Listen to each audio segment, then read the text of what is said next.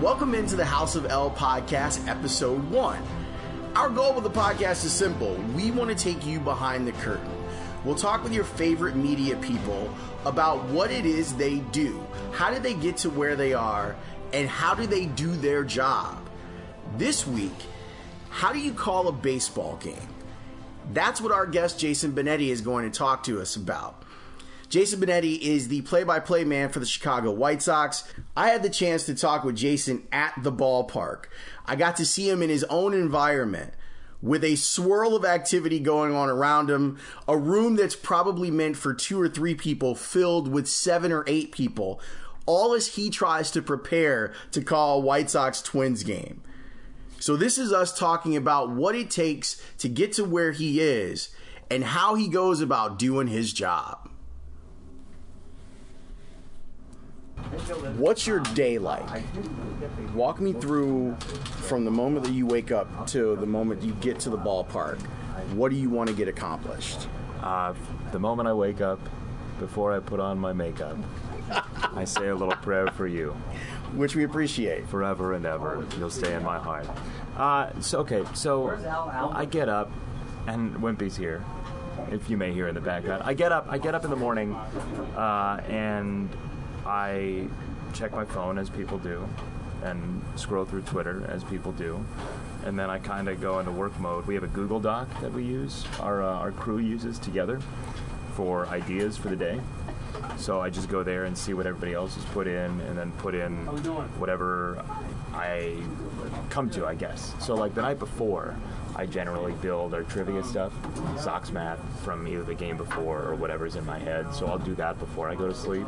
And then like a couple things that hit me from the starting pitcher that's scheduled. So I usually have 4 or 5 things in my mind before I go to sleep. So then I wake up and I kind of just, I go to MLB.com, I go to Fangraphs, I scroll through the writers that I have on Twitter, the Major League Baseball people. If there's a new Effectively Wild podcast, hi Jeff and Ben, I listen to that. Buster Olney's podcast is really good. That's on my list of things to do on a day-to-day basis just to see what's going on. I'll turn on MLB Network and just kind of have it on in the background.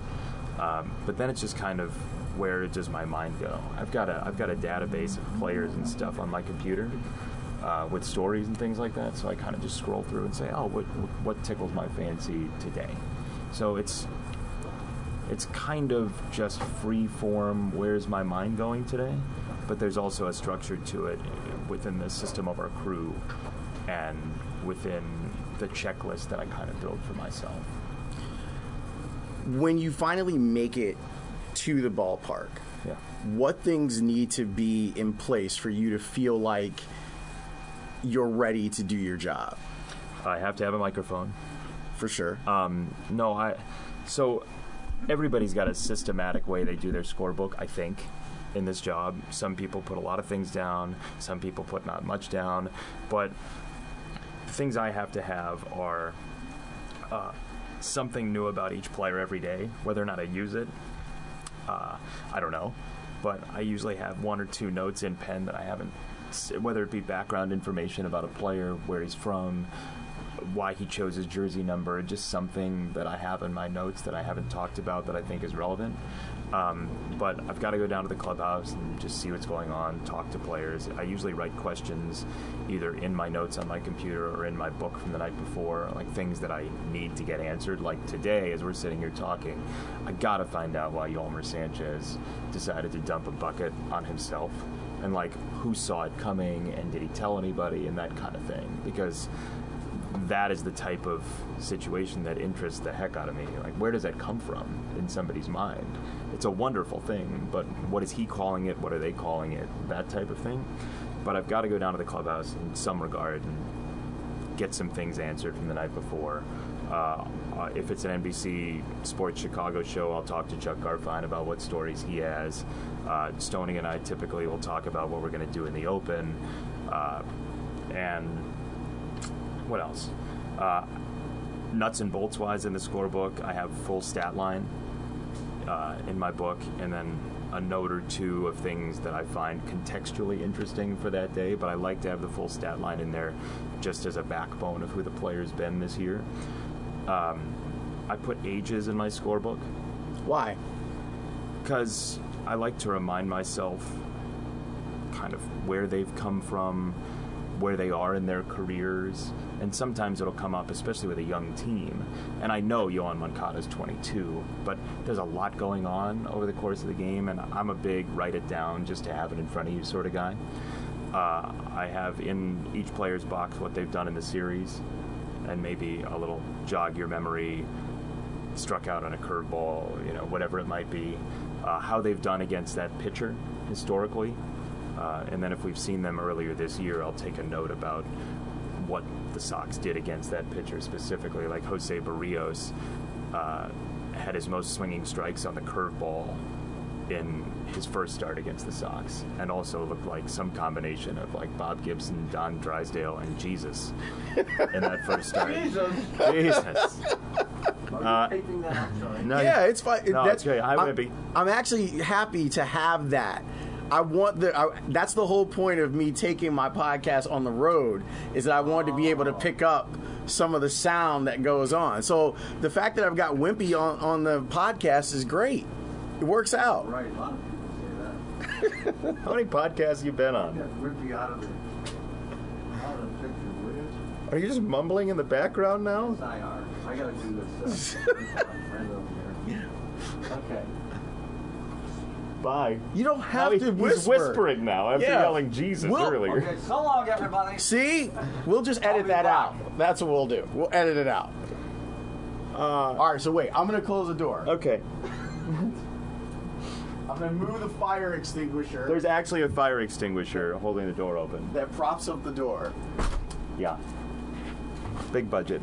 I want to ask you a question about Barrios. Mm-hmm. It has to do with getting names right. Uh-huh. If I'm looking at Barrios, I'm thinking Barrios or Barrios.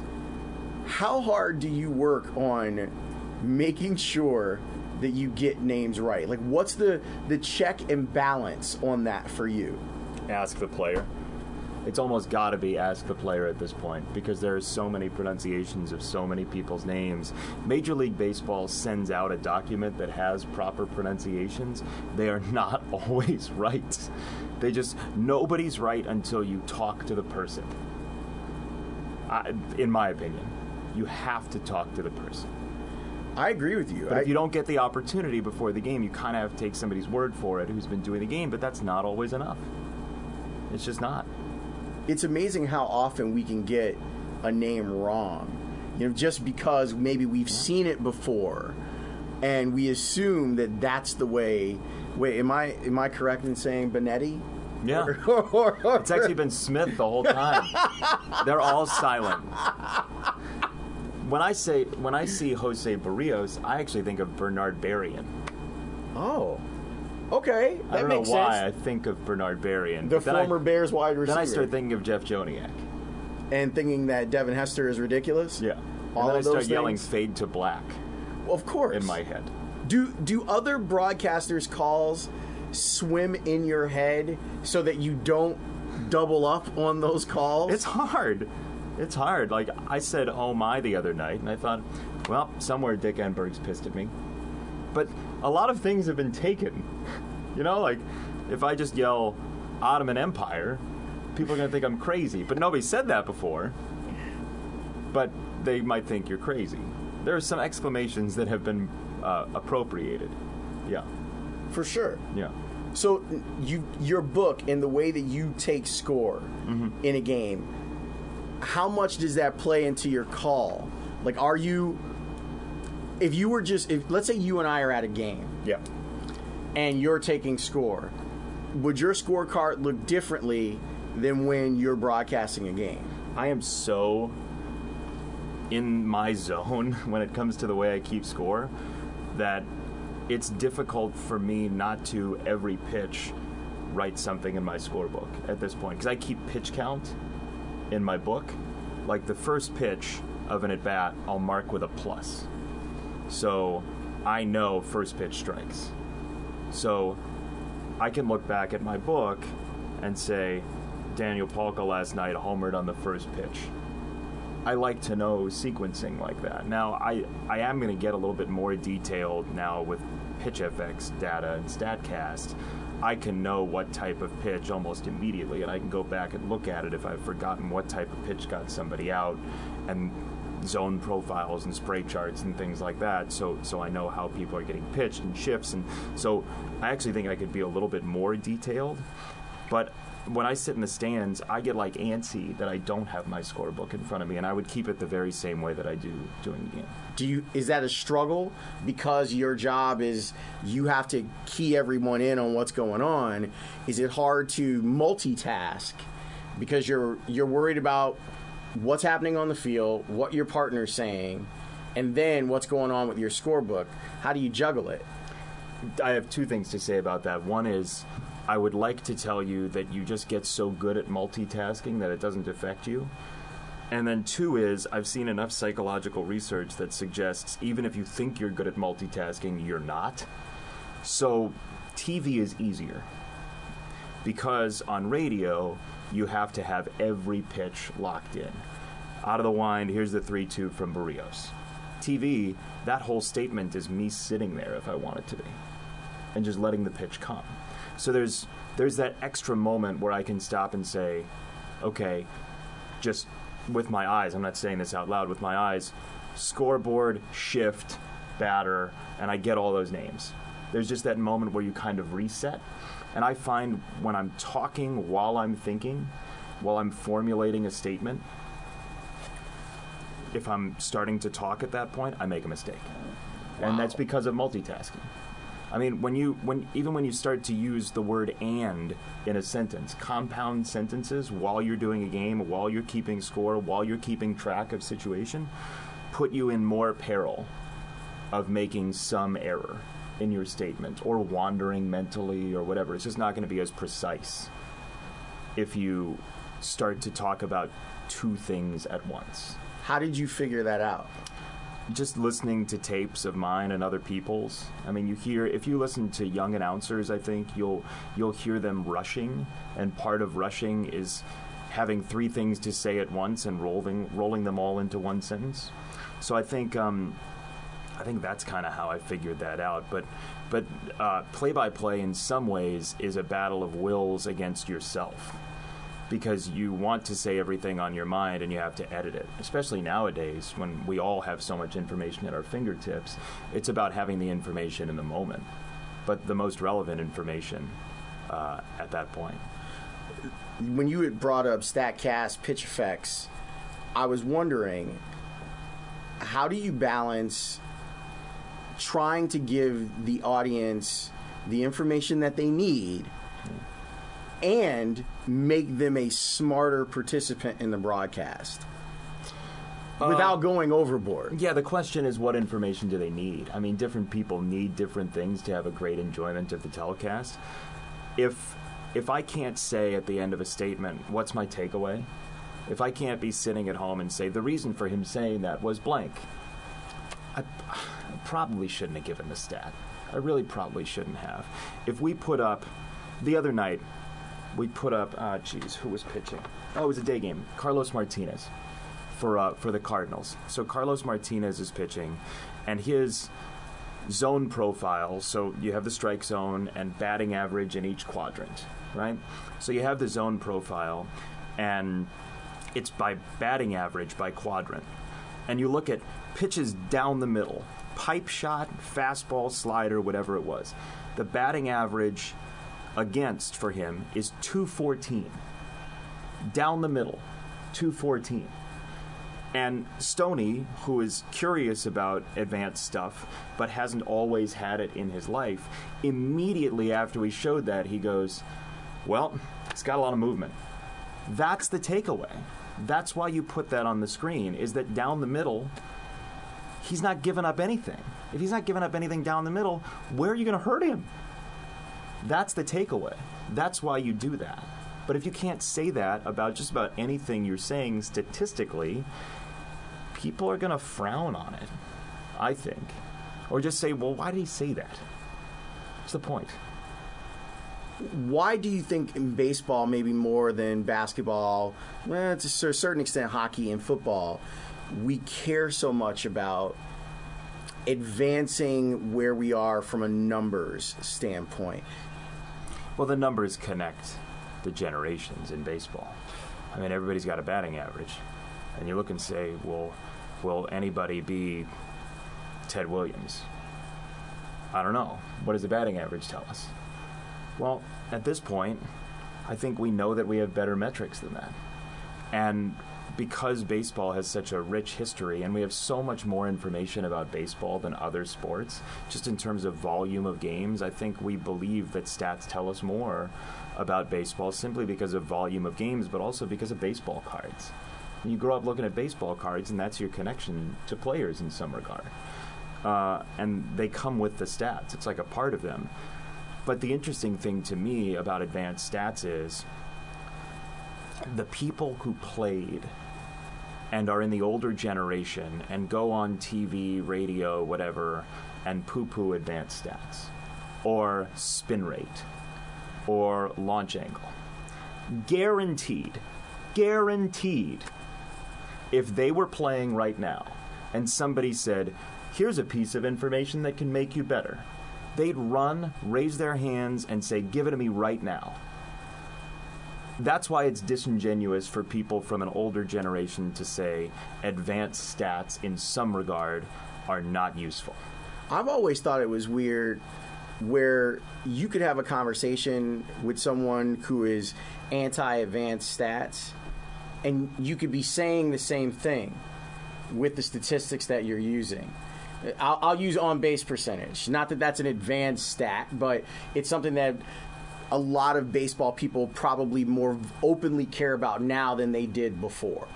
And if I talk to you about having a guy at the top of your lineup who has a 350 on-base percentage, the old school person might say, I need a guy who walks a lot.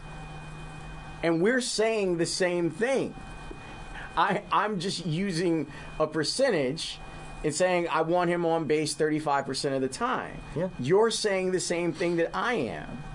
How do we bridge that divide? Well, I think it's by analogy in part. And I'm formulating this analogy on the fly, so bear with me if it's terrible off the top, but there's at least something workable here on the scratch pad. If you tell somebody who doesn't like advanced stats that they're going shopping and something is $2.25 per pound, but there's also another stat that says it's $1.50 per time it pops your taste buds and tastes good, right? Hypothetically, you can pay less for something that tastes better. Very quickly, that person will say, well, I'm going to pay less and get something that tastes better. If analytics were called happy numbers or something more easily digestible. Analytics sounds bad. Whoever marketed analytics in the first place did it wrong. I don't know what it needs to be called, but analytics says guy in room with wires. Not Lester Freeman, but some guy in a room with wires. It also may say guy who's never played baseball. Yeah. I'm using air quotes right now. Right, which I get, but I don't know why that's a requirement. Agreed. If I read the rules to Risk over and over again, and all I did was read the rules to Risk and work out simulations, I'd probably beat somebody at Risk that didn't know the rules as well, but played a lot. There's a decent chance you could do that. But it's not, that's the thing. Now we get into this conversation about some divide. We mean the same thing. And also, pulling back from the stat conversation, we watch baseball to get to know those players. I want to know who they are. That's what Vin always wanted to know. That's what Red Barber, from my understanding, always wanted to know, is who and what they're doing and how they're doing it. The reason these stats are important is we gain an appreciation for more players in the game. How is that a bad thing? What does that hurt? And by the way, eyewitness testimony is not reliable. We know that. Not that your adrenaline's pumping at a baseball game like it would be at a robbery, right? But a lot of people's decision-making on baseball players is based on completely imperfect information. Oh, I saw him 3 times and I loved him. Why? I think Jose Barrios is the best pitcher in America based on his one start against the Sox, but somebody else just knocked him around pretty good. So I have this high opinion of him, whereas it's probably not as magical as we thought, and it might be. But the stats turn one decision into something more thoughtful. When you hear the soundtrack of baseball in your own head, because at this point, even though you've only been doing this for the White Sox for a couple of years, there are now young children, young adults that hear Jason Benetti's voice when they start thinking baseball. And I know that you're too humble to want that to be the case, but it is the case. For you, who is that soundtrack of baseball? That's weird. It's weird. I always forget that people invite me over for dinner. Strange. You're in their house for 3 hours a night. Yeah, and I don't get any B&E wraps for it. No, you don't. Isn't that nice? I'm glad that they haven't hauled you off to jail. Yeah, for sneaking into people's houses for 3 hours a night and sitting down at their dinner table. You know, Santa gets to do so much that none of us get to do. But only one day. That's the key. If Santa shows up on June 3rd, there's a problem, and he's probably shot. It ain't Christmas. Get out of my chimney. Yeah. I'm calling the police. The only dancer is him trying to get out of the way of whatever's coming his way from the owner of the house. I think it's remarkable how much people care about baseball, and it is a lovely thing. And for me, it's Hawk and Wimpy, and it's John Rooney and Ed Farmer. I mean, this week, Lawrence, I already know Ed Farmer. I met John Rooney for the first time, and John says, "Oh, I love your broadcasts." What? I grew up listening to you. Oh, and by the way, Wimpy's doing the next series with you. Right. Oh, okay, so it's like some edition of This Is Your Life, where I just automatically win. I mean, it's crazy. I said, and, you know, the Kerry Wood anniversary is coming up, and I don't talk about that on Sox telecasts for, I think, obvious reasons, but I remember coming home from school and watching the Kerry Wood game, and Stoney's there. I'm surrounded by people I grew up with, and I forget that people are doing that with me, and it's a really daunting thing. I mean, it's really daunting to think that people are taking what you say and telling other people that. But I don't think about it on the air.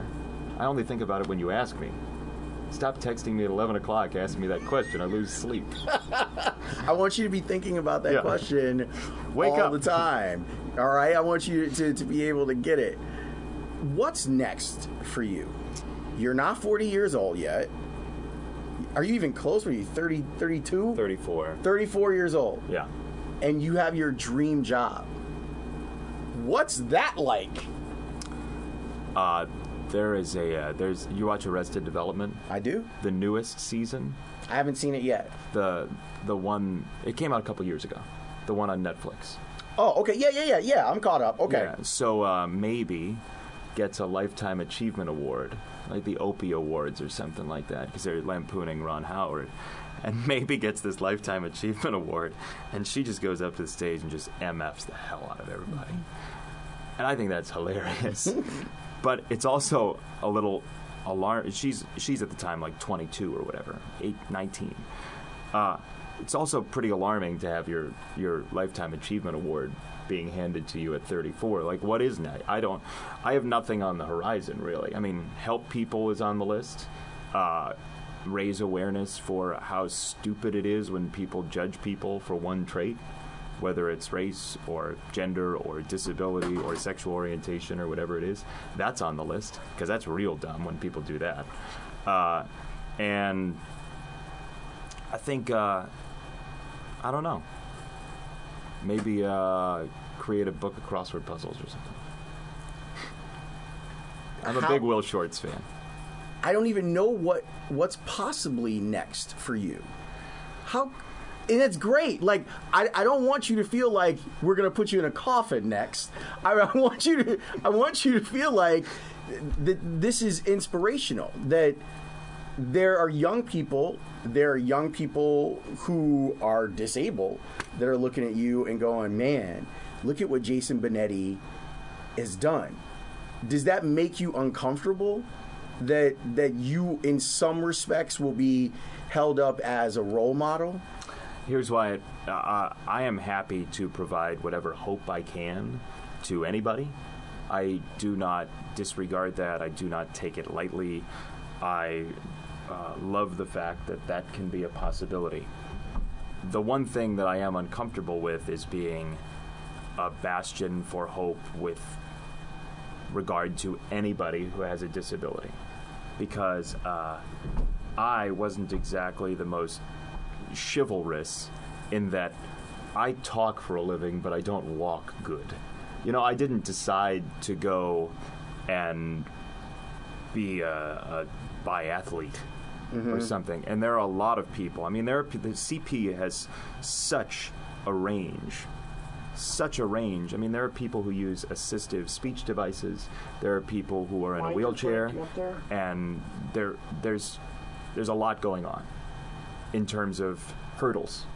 So for people to see me and say, well, you can do anything you want, I always come back to Little Miss Sunshine and Paul Dano's character realizing at the end of the movie that he'll never be a pilot because he's red-green colorblind. There are people out there who really would have a very difficult time doing what I do, and I would have a very difficult time doing what they do. But for me, in the face of how wide-ranging cerebral palsy is, to be the bastion of hope for people who have anything is not fair to them. The message of go do whatever is in your heart always plays. You know what that is? That's a lovely reminder that we actually still are in the real world. Yeah. Because we were talking very philosophically. Absolutely. But it's true. I mean, it's a very difficult thing to always... There are hurdles. And a buddy of mine who works at the University of Oregon just sent me a couple days ago a story about a young man who has CP who just ran a half marathon. Wow. Yeah, with some new technologically savvy shoes that have been created by a company to help with people who have CP who want to run. I wrote him a note and basically said, like, you have no idea who I am. You live in Oregon. And I'm not being self-deprecating, but, like, you are way more inspirational than somebody who says, well, I have this weakness, and then I'm going to do something that has nothing to do with it. And this kid just, like, ran right into the wind. How awesome is that? Like, that, to me, is everything. That's how you really say, forget about any negatives. I'm going to go do this. So, like, maybe I'll run a half marathon at some point. Probably not. But that's cool. That's the type of person that's inspirational to me. Well, if you decide you want to run a half, I am right now at 8K. I can run 8K fairly comfortably. I thought you were saying you'd offer me $8,000 to do it. No, I am not going to offer you $8,000 because that's the way that you will do it, and then I have to write you a check. Although I feel like I would give you $8,000 in pennies. Like, that would be the way that I would approach it. Does anybody know where there's a Coinstar? You only get 10 cents on the dollar on those. Yeah. If you do run one, I will run it with you. Wow. And that is breaking my oath of never going above 10K. But if you decide that you want to run a half marathon, I will run it with you, side by side. Lawrence, that's a gauntlet. See?